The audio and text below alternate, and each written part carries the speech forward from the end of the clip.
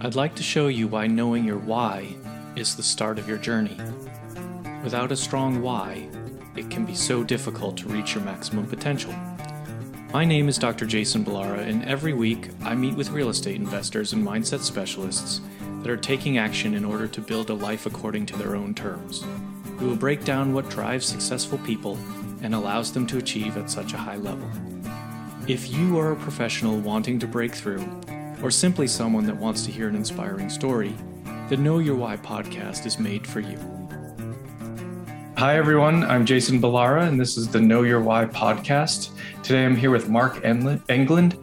Mark is a TEDx speaker and co-founder and head coach of Enlifted. He's been researching, presenting, and coaching on the power of words and stories for 15 years. So, Mark, I'm gonna stop there just because I really want you to tell us your background. I don't want to do anything to sort of minimize it here. But first of all, thank you so much for coming on the podcast. I really do appreciate your time. My pleasure, Jason.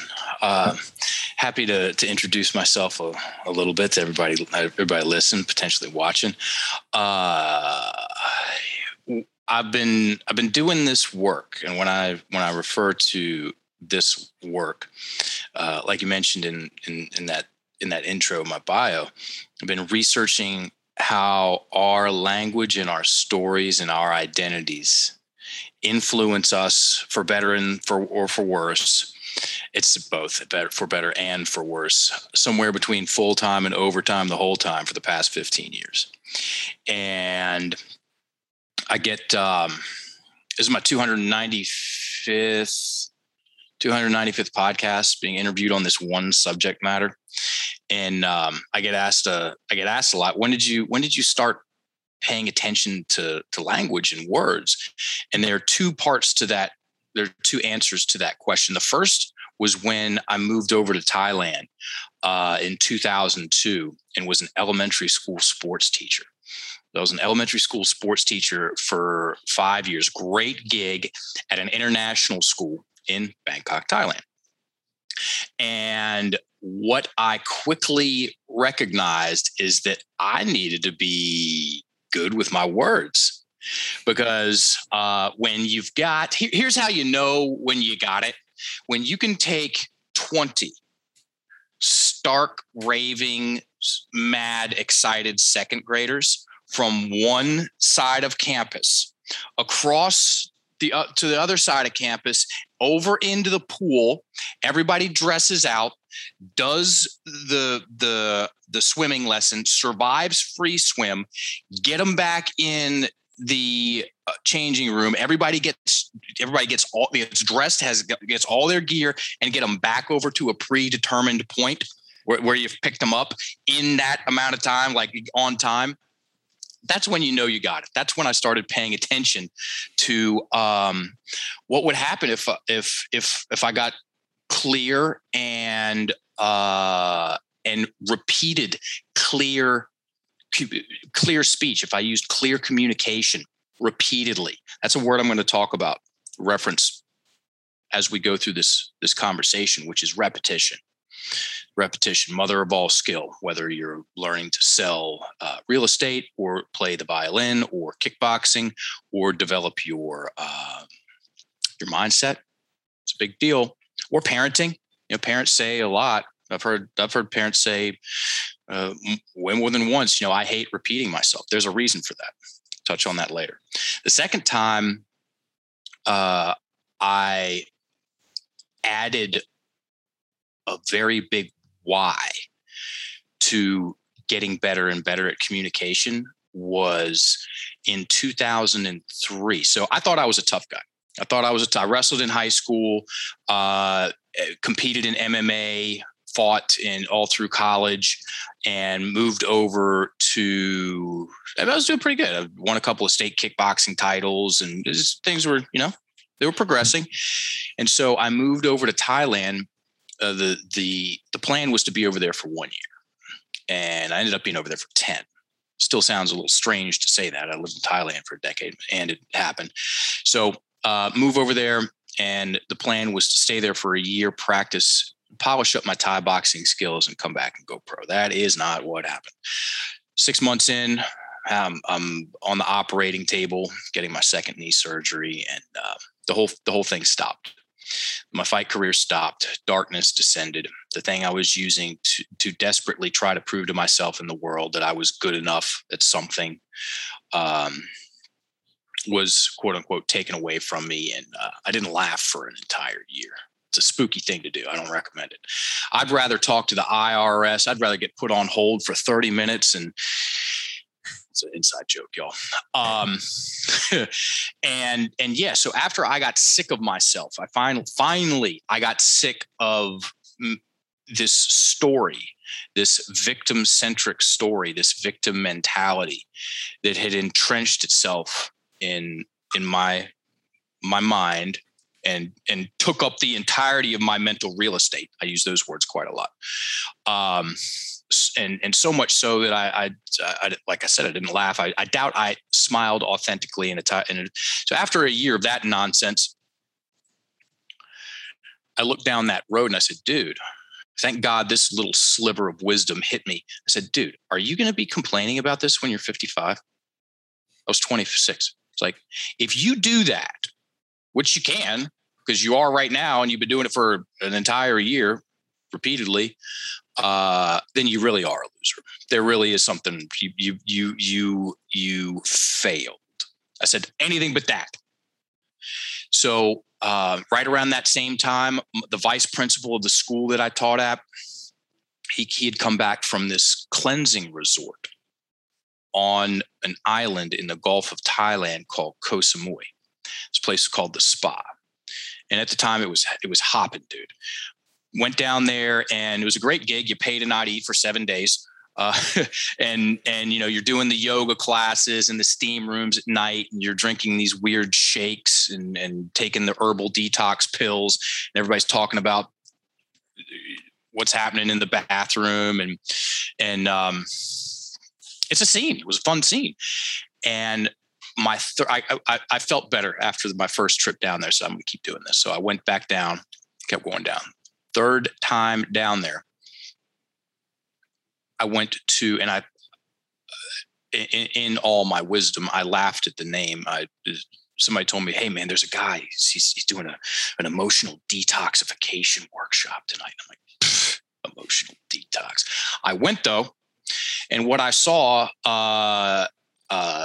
let's just say it got my attention. So he talked about words, and he talked about stories, and he talked about identity, and he talked about breathing. And then he asked, is there anybody that's hung up on a story? And this woman shot her hand right up, and it was a legit bad breakup story. And she shared it. Her boyfriend cheated on her at a party with one of her best friends in front of everybody, and then dumped her at a party in another party. It was at Beach Week, and in front of everybody the next night. And she's been super pissed for 4 years, hasn't gotten in a relationship, taking it super personal, just steaming on the thing. And he had her tell the story, and he just let her go, tell the story. At the end, angry and tears. And he said, tell that same story again, please. And as he started to make some adjustments to the words, and she started to loosen up. So now at the end of this second time through that same story, she's sad, no tears. Third time through, he stopped her at the Lord of the Rings sentence. This one sentence that was holding the whole thing together, forcing her to make everything that happened about her. And it was, he did that to me. He did that to me. And the guy was smart. He had her repeat it, made sure everybody in that workshop was staring at that same sentence. It was that same prison sentence, that same mental prison sentence. Get it? He did that to me. And then he said that last word, take out the he, or just take out the me and put in himself. And it was she had to think about it. Because it was such a radical departure from this story that she had been telling herself over and over and over, repeating. And because we can get really skilled at bad things, quote unquote bad things. I've done it. I got really skilled at creating and maintaining a victim mentality, and a large part of that was through repetition of particular stories, which had particular words. Okay, I'll recite the definition of the victim mentality here in a hot second. And it was clunky when she said it. He had her say it. It was clunky, and it went up at the end. It's called up talk. And when a sentence goes up at the end, you can turn any statement into a question. He did that to himself, and then you see it catch, and she talks herself and walks herself into a different story, different reality. She takes a breath, a sigh of relief, of pressure. It comes off the top, because he did that to me. That's going to activate sympathetic nervous system response. It's going to trap the breath in the chest. He did do that to himself. And then she starts talking about all the things that happened. He lost friends. It was a big deal. And then finally she got enough of this quote unquote off her chest. She goes, that was never going to work out. And anyway, he was actually pretty weird. Right. And I see that and I go, that's not my story, but that's my story. Because I had this story about the guy shouldn't have kicked me that hard when we were warming up. I had all the villains. Including my genetics, and just like I had everyone to blame. My language was forcing me to create the villains, because victims need that. One of my favorite quotes from Ayn Rand: "Evil requires the sanction of a victim." And let me get this real straight, everybody. This is not victim blaming. This is victim mentality explaining. They're two very different things. One, you're pointing at the person. The other one, you're pointing at the book the person's reading. Those are two very different things. So the definition of the victim mentality, and then I'll get this out of the way because it's important for these foundational conversations about how our language influences us for better and for worse. And then, Jason, we can take the conversation in a variety of directions. So the definition of the victim mentality, if you all got a pen, folks, I highly recommend writing this down, because most people have never heard the definition of the victim mentality, much less heard it in a conversation, in a nuanced conversation. And further still, most people have never written down the definition of the victim mentality. And when pen hits paper, magical things happen. The victim mentality is an acquired personality trait where a person tends to regard himself or herself as the victim of the negative actions of others, even in the absence of clear evidence. The victim mentality depends on a habitual thought process and attributions. I'll say that again quick. The victim mentality is an acquired personality trait where a person tends to regard, it's a tendency, they tend to regard himself or herself as the victim of the negative actions of others, even in the absence of clear evidence, as in we can make shit up. The victim mentality depends, as in it has to have a habitual thought process and attributions. So that second sentence, right between the eyes, right where it belongs, the victim mentality depends, has to have a habitual thought process. Habitual accurately implies duration, also known as repetition, duration and addiction. If it has to have a habitual thought process, what are the habitual thoughts? What are the words? That's the business we're in. That's what I talk about when I come on podcasts.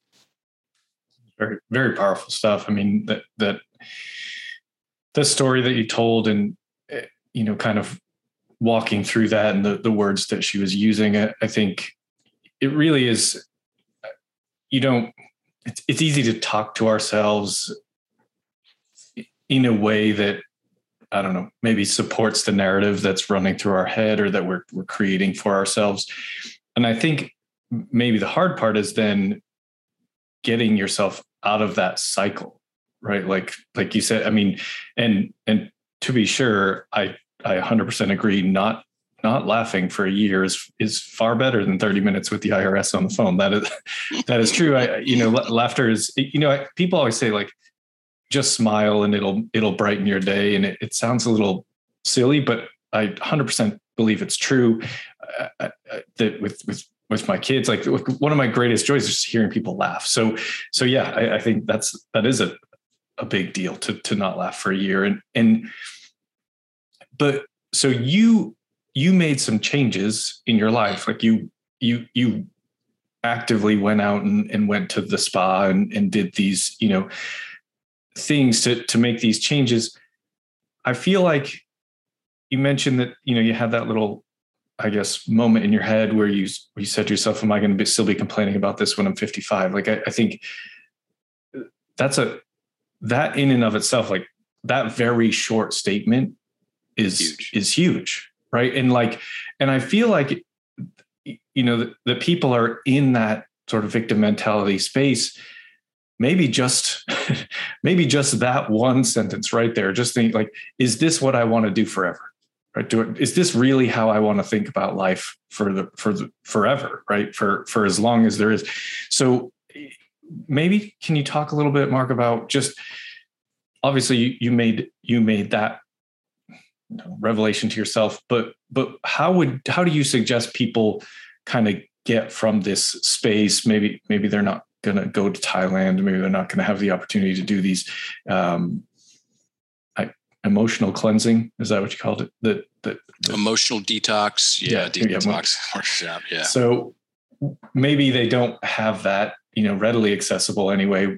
What sort of things do you talk to people about? I don't know, escaping from that prison of the way they talk to themselves. This entire conversation is one about education. Has nothing, zilch, to do with intelligence. They did that to me. She never lets me think for myself. He made me think we needed to get married. I had someone say that in a session. Those statements are going to create victim-villain mental imagery just as easy for Einstein as it will for me. Okay, more on that later. I'm gonna harp on the education part of the conversation. I grew up in the public school. I came up in the public schools system. I have a master's degree in education. On neither side of that fence did I have one course, class, or conversation on how to use my language. And when I mean language, everybody, I mean internal dialogue and external dialogue. What we think, what we say, and what we write. I didn't have one course, class, or conversation on how to use my language to stay focused on the things that were important to me, to keep the drama low, to build myself up in my imagination, self-image, kinda important, how to use my words, my language to build up positive emotions, quote unquote, positive, empowering emotions and feelings. Nothing. It was all regular spelling, grammar, and definitions. And that is usually the extent of people's training when it comes to the English language. Most people's language is secretly working against them. And that's what we teach people to do, get their words, get their language working for them. And it's one of the easiest things in the world to miss because it's so close to home, right between our ears, right under our nose, right at the tips of our fingers. Okay, I know, come on. What's more seductive than our own voice in our own head? So that's part of the answer to that question. I'm very happy to go into the 3 pillars of conflict language, which make up roughly 85% of the habitual thought patterns. Remember the definition of the victim mentality? It's roughly 85% of the habitual thinking, the habitual thought patterns that the victim mentality has to have.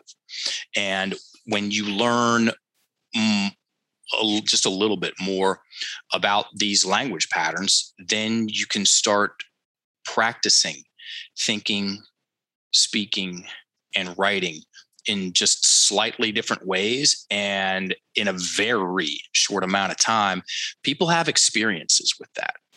So when I go from, I can't keep focusing on my past, to I can focus on my future more. Those are two different statements that point my attention, my awareness. They activate my reticular activating system differently. When I say it's almost like I'm procrastinating, and I remember listening to this show and I go, wait a minute, take out the almost, like, no, I am procrastinating. Stop. Or, maybe I should spend more time with my partner. Take out the maybe. Well, I know I need to. Okay, great. What are we going to do? Well, let's go to the lake house for the weekend. You'll start talking yourself into better and better things. See, most people's language, it tricks them into being innocent bystanders in their life. That's not fun. It tricks them to being spectators in the stands. And like I said, I'm saying it now twice, that's not fun. What we do is we help people use their words better, to keep things real simple, and talk themselves into better and better things so you enjoy your life more. Because guess what? This is not the trial run, folks. You're in it. We're in it. And one of the most powerful forces in your life, mindset. Yes. Okay, great. Let's talk about mindset. You know what mindset is? It's a story. It's a story. It's a story. It's an ongoing story that you're telling yourself to yourself about yourself. There's your practical definition of mindset. And we're in the mindset business deep. The normal conversation, the average way, it's almost exclusively, when people talk about mindset, they do it in this big picture thing. So it's this thing we know we need to get better at. But how? There's that confident person over there. That looks fun. I'm over here. Whoops, would have been nice. When you add in the conversation about what words to use a little bit more of and why, and what words to use a little bit less of and why, then mindset becomes practical. Then you can start practicing with your language. So there are three pillars of conflict language, which was in a course that we shot way back in the day. It was previously called victim mentality language. Accurate to the definition of the victim mentality, it was too strong of a place to start the conversation. So we had to reshoot this whole thing. Big thing to do for two dudes bootstrapping a business. And so we called it conflict language because, I've got some conflict going on. Yeah, you should see work. And got that other thing going on too. And so there's three pillars of it. The first one that we'll talk about is negations. So if you like to write down these keywords, because there's only a handful of them. Can't, won't, isn't, hasn't, haven't, not, shouldn't. Might have said don't twice. Oh well. See, it's nice to listen to things about things, everybody. And then it's even better to have practical things that you can do. Okay. So whenever I come on a podcast, this is class. If someone negation acknowledged doesn't leave with something that they can do quickly and easily and have an experience, what was it? It was just a mental exercise. Better than watching the news for sure. And let's add in some value. So negations. The first thing my driving teacher said, my grandmother was a 3rd degree world champion black belt at the art of worrying. She was as good as it gets. And this is where a lot of people's worry comes from, folks, because negations, they force you to stare at the things that you don't want to happen. that you're sick of, that can't keep continuing, that you won't continue putting up with, but yet there it is again in your imagination. And if you're seeing it in your imagination, it's affecting your feelings and emotions. And if you see it in your imagination and it's affecting your feelings and emotions, then it's affecting your breathing. Most people's language is working against them. Most people's breathing is trapped in their chest. That's a very uncomfortable place to live.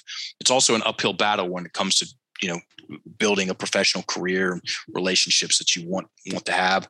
No, people do not feel good around other people when someone's like holding their breath and all tense and tight. You want to make other people feel comfortable around you? Unlock your breathing. Get your breath low and slow. Get your breath low and slow and go on a date. Watch what happens. Get your breath low and slow and pitch your services, whatever they are. Watch what happens. Unlock your breathing and go give a presentation. Watch what happens. We're known as the language people. We might as well be known as the language and the breathing people, and gun to head, it's about the breath. Because I know what happens when people unlock their breathing. Their life gets a whole lot better. Everything up and down the stack. You want to degrade the quality of your life massively across the board? Hold your breath in your chest. Get your breath right up there nice and tight, known as sympathetic nervous system response, or coastal breathing, labored breathing, shallow breathing, and just keep it there. Keep it there for a few years. Let me know how things go. So first thing my driving teacher said when I got in the car, said, look where you want to go, because you're probably going to go there. And negations, like I said, force you to stare at the thing that you are tired of. And that, to circle back to that conversation, that's why that's the main reason parents say I hate repeating myself, because they repeat themselves in negation. Don't leave your clothes on the floor. I just made a picture of you doing that again. Don't get up and leave the dinner table without finishing your food. I just made a picture of you doing that, likely before you're going to do it. Piss myself off, use my words, just made you make that little picture too. And now we're like that. You can't keep not turning in your homework, more pictures. Turns out parents enjoy repeating themselves because you're going to. Newsflash, if you're a parent, you're going to repeat yourself.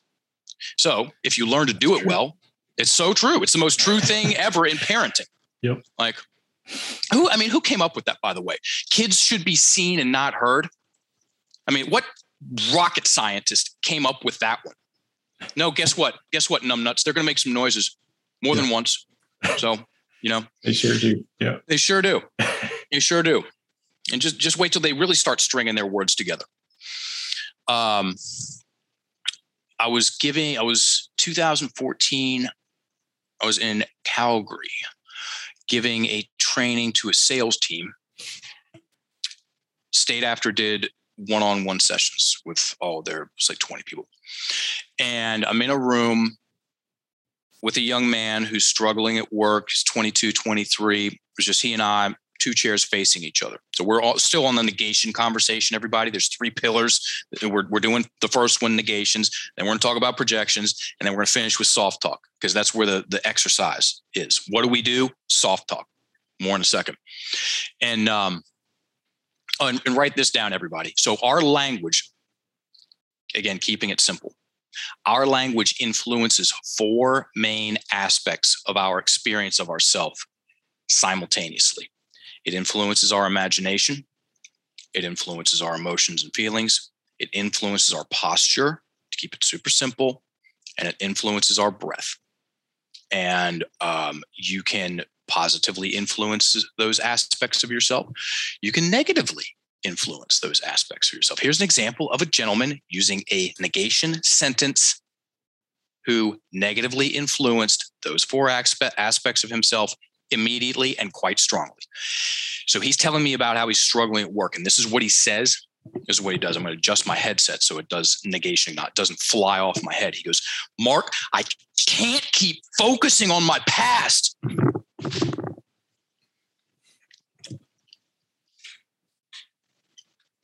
What did I just do right there? What did he do? He said that statement. Look at the words, folks. That's the punchline of this whole conversation. Look at the words. I can't keep focusing on my past. He said that and turned around. It wasn't like a little nose scratch. Those words influenced his body language.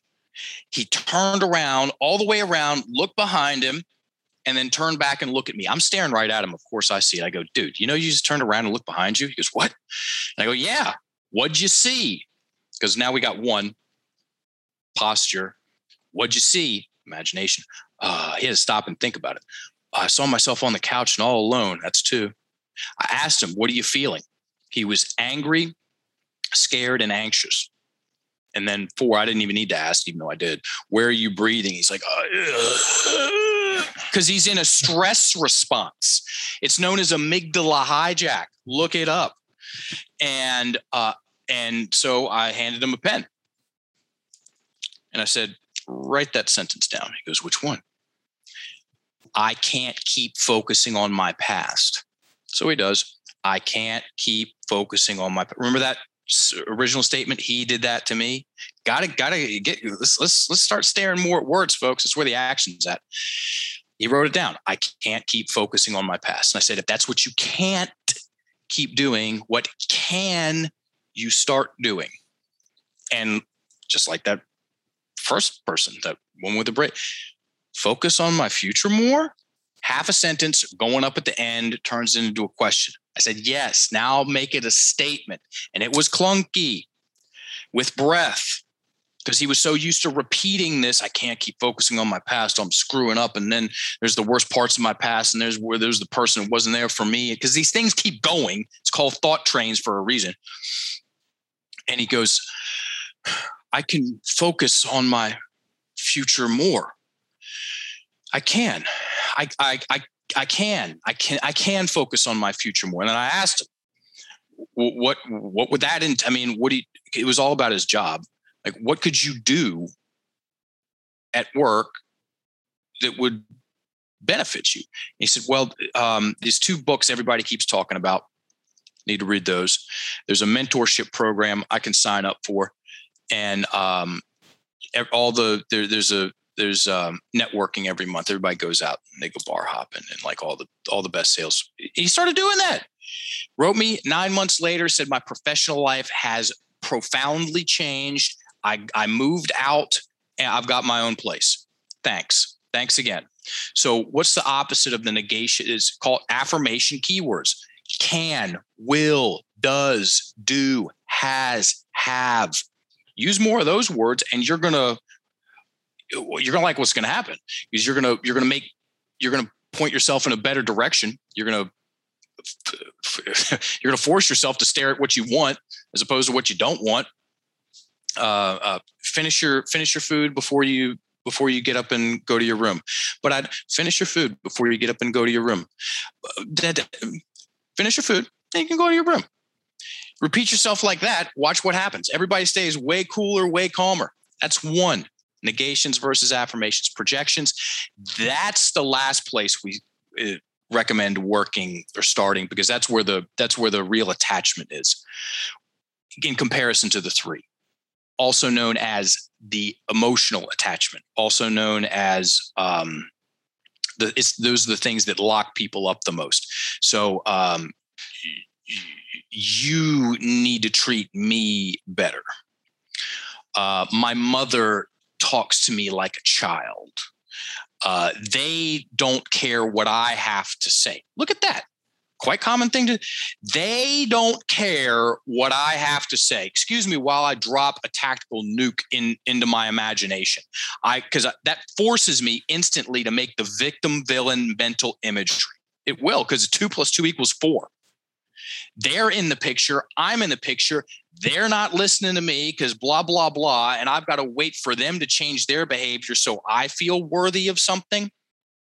And hurry up and do it, because I can't do it for myself. So I need you. It creates crazy codependency and just ridiculous ideas. Like I said, I believe I said this earlier. I had a woman come in and sit down, and the crux of her story, she'd been divorced for 5 years. My husband made me think we needed to get married. He made me think that. Guess what I did? Because I'm a rocket scientist. I gave her a pen and had her write it down. She didn't like where it went at first. She did later. But like I said, there's a lot of attachment. That's projections, that's where the venom is. It's where the bitterness is. If you take it far enough, that's where the seething is. I was a seething individual for a while. And the answer to that question, dude, are you going to be complaining about this when you're 55? The answer to that, and you all can ask yourself that about particular things going on in your life. And the answer is maybe. You could. You totally could. That'll sober some of you up. That will get your attention. Because there's a lot at stake. There's a lot at stake here, folks. In the story you tell yourself about yourself, also known as your identity, also known as your mindset. And I said, take out the he. He made me think we needed to get married, and put in I. And she just stared at me. And so I backed up, and I said, who thinks your thoughts? Reluctantly, she said, me. She knew where this was going. Anybody. Ray Charles could see where this is going. Who creates your feelings? Who feels your feelings? Him or you? And when the breath goes, then I know they're on board, or way more on board. Me. Great. Just give it a shot.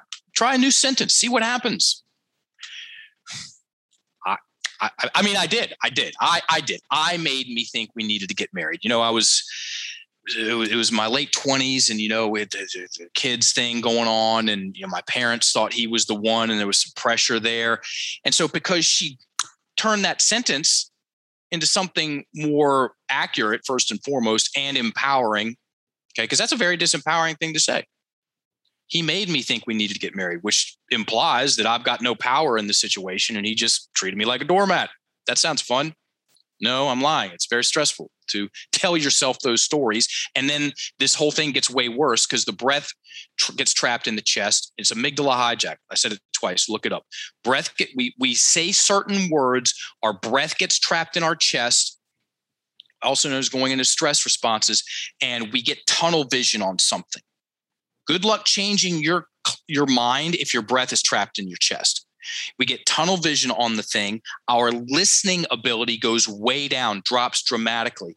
We lose access to our internal and external peripheral vision. You look all this up, as in our creative faculties. That's our internal peripheral vision. Okay. And then our external faculties, your peripheral vision really does shrink when you go into these stress responses.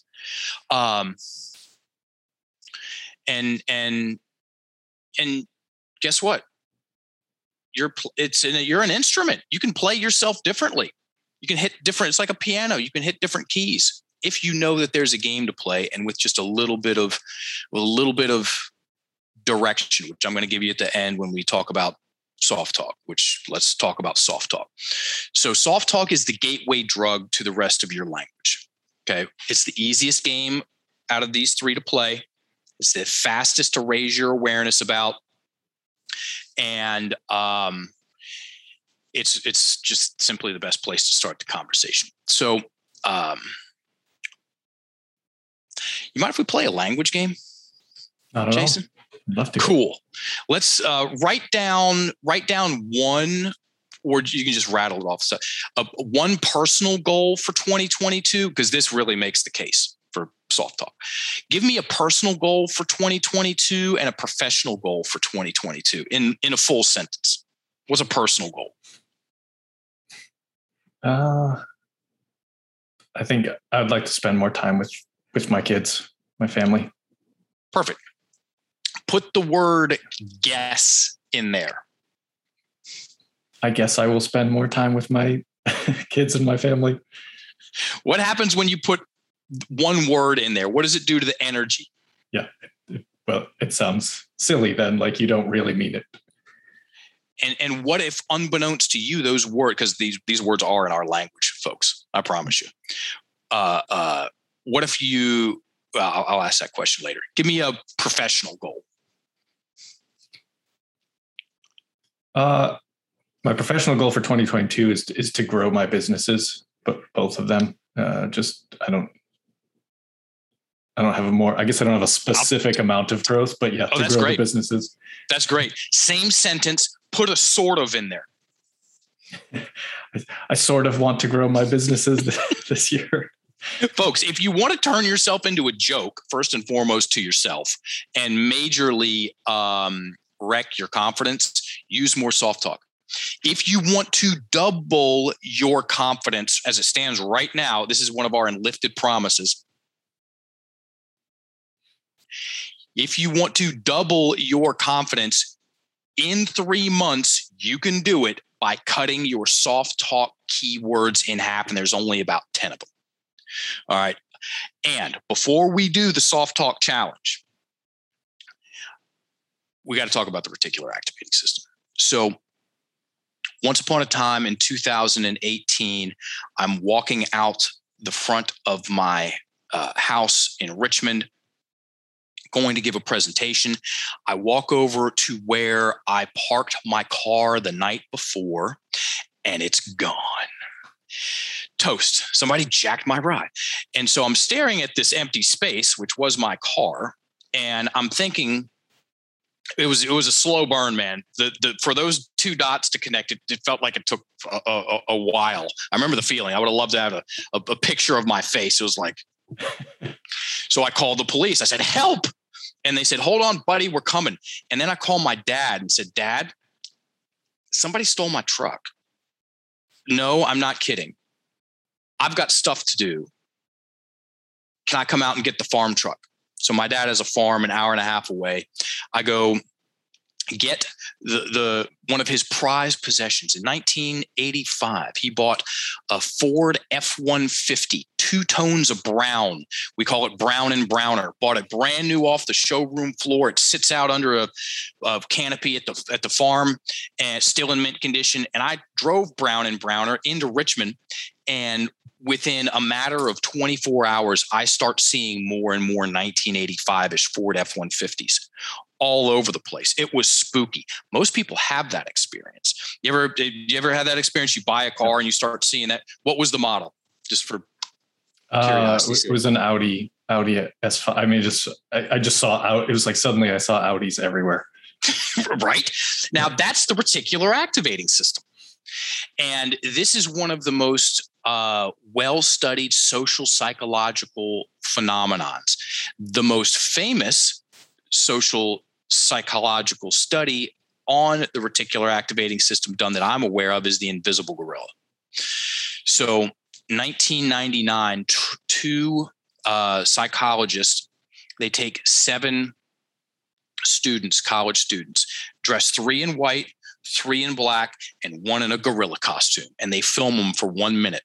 They give the white team 2 basketballs, the black team 2 basketballs, and the white team has to pass the teams,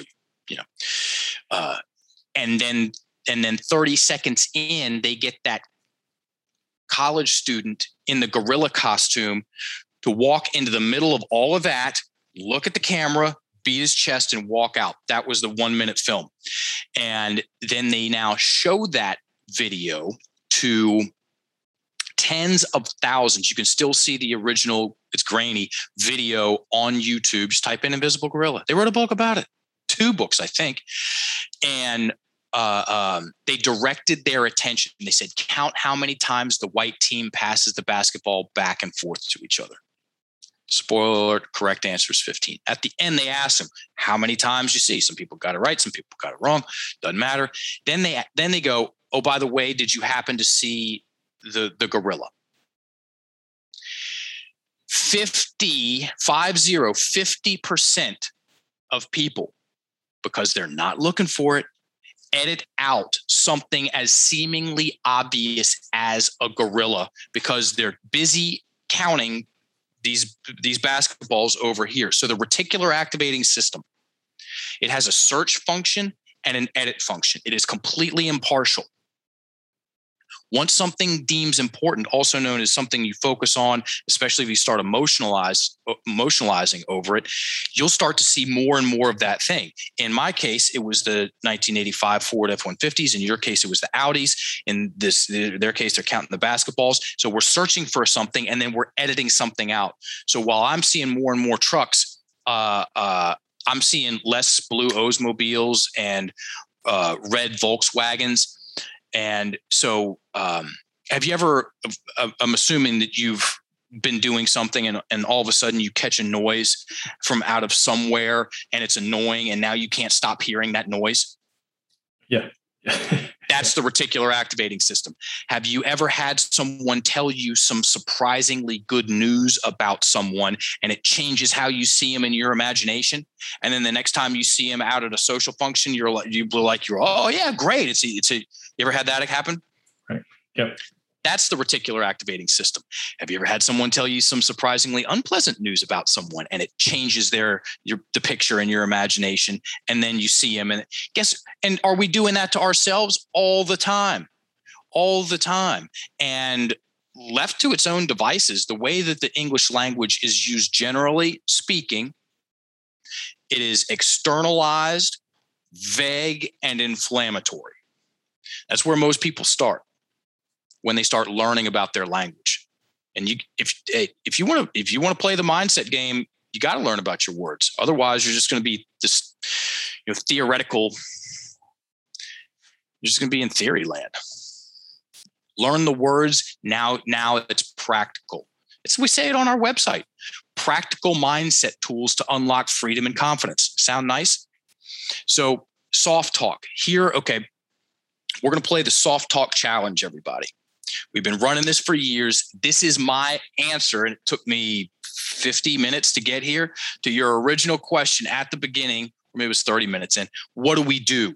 So when I go on podcasts and I inevitably get asked, what do we do? This is the answer to that.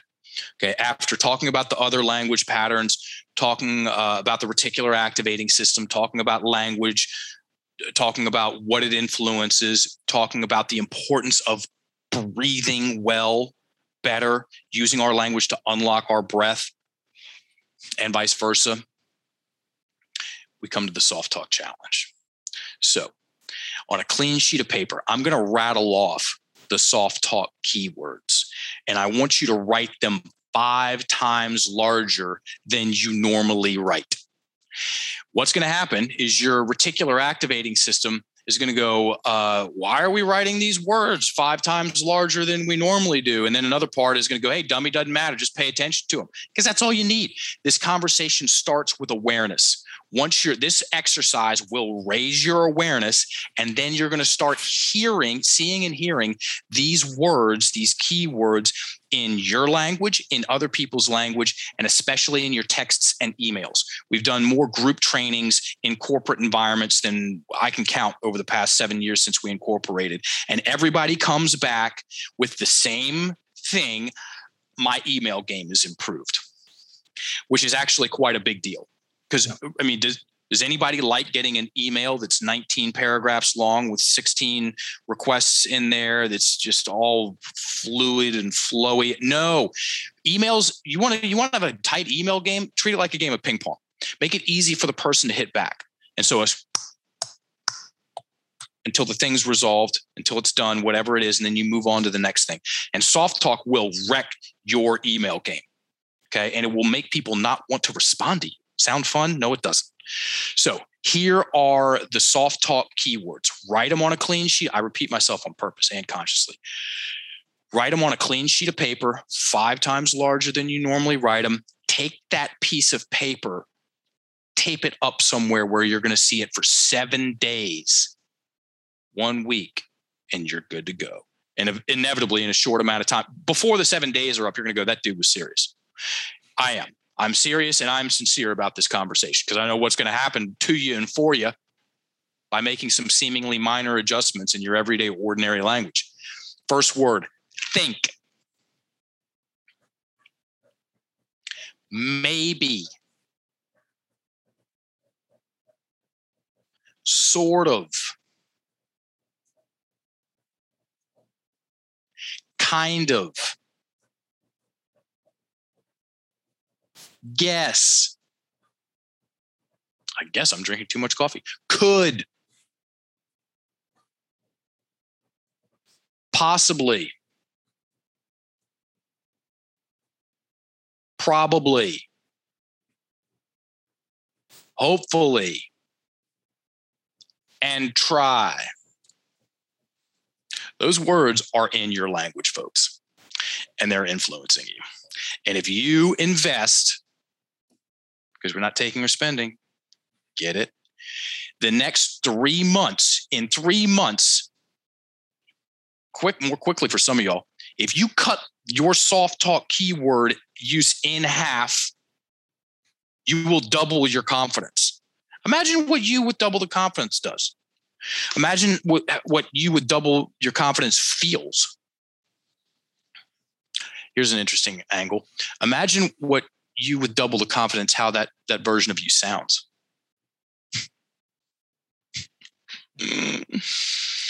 That's my rant, dude. I mean, it's really powerful stuff. I wrote it all down too, so I'm gonna do this exercise along with everybody else. I think it's a great one, and I think it's something that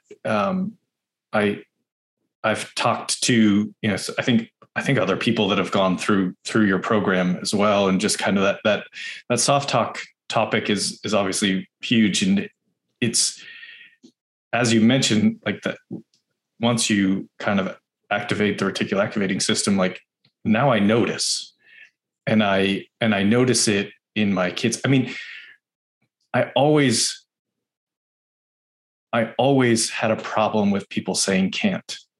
I've just always, that's been a thing that maybe in part there's just my own, like, go ahead, tell me I can't, and I will. Like that's kind of, I don't know why, like chip on my shoulder. I don't know. I don't have a good reason for that, but I've always felt that way. And so when I hear my kids say I can't, I am immediately in there, sort of trying to correct what we're like, you can, you just might need some help, or you just ask daddy, I can help, that kind of thing. It's true. And I noticed it a lot once my son started talking. He's 3. It's like, he's still figuring out how to form some sentences, but you can see that progression. And so it's pretty cool to mold it. Right? It's really cool to just be there as he's going through it and just say, we don't say can't, you can, we might need help, but we can. I guess I shouldn't even say might. We need help. We need help when something is hard. But we can, and trying to, impart that to them. And so, I mean, I love this stuff. I think it's very, very powerful, and it's easy. I think that, that question you say right at the beginning about, are you going to be complaining about this when you're 55? And you made the point that, you really might. And I think that the fact is a lot of people do. Yeah. A lot of people hold on to whatever it is. They're holding on to something their whole life, maybe. And it's true. It's not fun. It's not a good way to live. It's not going to help your relationship with yourself. It's not going to help your relationship with your family, anything. Using these tactics to get out of that. And if you need a coach to help with it, do that. Like because I really do think it will change your life. That, just look, and I have plenty of limiting beliefs. I'm not sitting here like, oh, don't worry about me. I already do all these things, but I do recognize the power of it. And it's true. Once you start trying to focus a little bit on it, you just see it everywhere. You just see how prevalent it is in people's language, in the way that we interact with each other and ourselves. It's just kind of crazy how much it's like a part of our life. Big time, because it's parts of our story. There's like I said, most people's language is working against them. Some of their language is working against them. Some of people's identity is working against them.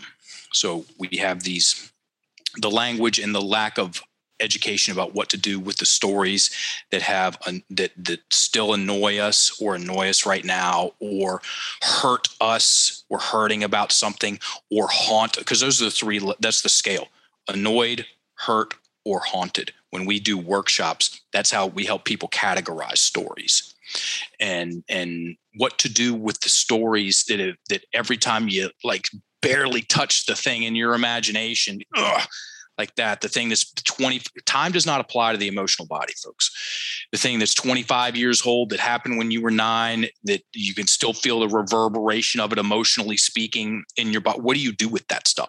That's another thing that we specialize in. There's a second part to this conversation, Jason. And if you get a good response from this podcast, I'm very happy to come on and lay that whole thing out, because we're open source with our coaching tech for a number of reasons. One, we're very confident in it. Okay. I'll put this coaching system up against anything as far as the remediation of the victim mentality is concerned, and scripting what we call an architect mentality. And even more important than that, it creates the good juju. Here's what we do. Here's how it works. Here's how you can use it. If you want to come get certified, come on over. Great. You're going to love it. If not, we're going to teach you anyway. We're teachers to the core. We just did our quarterly Enlifted Essentials workshop 2 nights ago, and it's 90 minutes of show and tell. What does that mean? So I get on, I say, hey, I'm Mark. Thanks for coming. I'm the head coach of Enlifted. Everybody get a pen. We start writing things down, and I coach and teach the whole way through. So it's as much action and as much instruction about how to turn around and use this with yourself and your clients, because most people that show up for those quarterlies are coaches. And yeah, we just that's what we do. Teach people this stuff. It's awesome. I mean, it's like I said, I've talked to other people on the podcast that are coaches, I think, through your program and that have been coached. And it's really refreshing, and just kind of, because I do think that the negative self-talk and all of that, is really prevalent in our society, and just in, like, on a daily basis. And it's nice to kind of realize it doesn't have to be that way. And I think not everybody's going to do it. Not everybody's going to make the changes, but it doesn't have to be that way. And it's nice to talk to people that obviously, like, believe very strongly that, so much so that you've created a coaching program around it. So it is really cool to have, to be able to experience and share that sort of perspective with people that listen to the podcast as well. So I mean, thank you. And I think it would be great to have you back on another time. Just in the interest of time, because I feel like this conversation, we could talk about this stuff forever, which is great. I want to ask you, in large part, it's because it's the name of the show, but with the show being Know Your Why, I do like to ask every guest, Mark, kind of, what's your why? Why do you do this? Why do you put in this work and do what you do for people and kind of created this coaching program? What drives you? There is a couple of whys. Attraction is not a choice. I fell in love with this work on site 2003 when I saw that guy go with that woman's story about the bad breakup, the emotional detoxing. And I was a horrible student, dude. I mean, beyond horrible. I was intentionally disruptive and destructive in middle school, especially in high school. I toned it down a little bit in college. And a large majority of that was because I was bored out of my mind. One, kids aren't supposed to sit that much when they're growing up. I mean, change my mind. Good luck changing my mind on that. And then also all that just rote learning, memorization of stuff that, like, I mean, I can laugh at a lot of that stuff. My algebra teacher in 9th grade was like, "You're not going to walk around with a calculator in your pocket when you grow up." No, actually I do. Right. Hardy har har. Right. Jokes on you, 9th grade math teacher. It's serious. And then there's all the other stuff. And so there's this work. It has held my attention, which, like I said, I'm super grateful for the whole time. I've got some spooky gas tank for this stuff. You can ask anybody. and part of that is also there's some existential terror involved with me if not doing this. Like I'm supposed to do this, and I know that at a core, the fabric of my being level. So much so that after 10 years of doing it, I'm like, okay, cool. I've got no more questions about what I'm going to do with my professional life. And I got into my calendar and scrolled down. So I started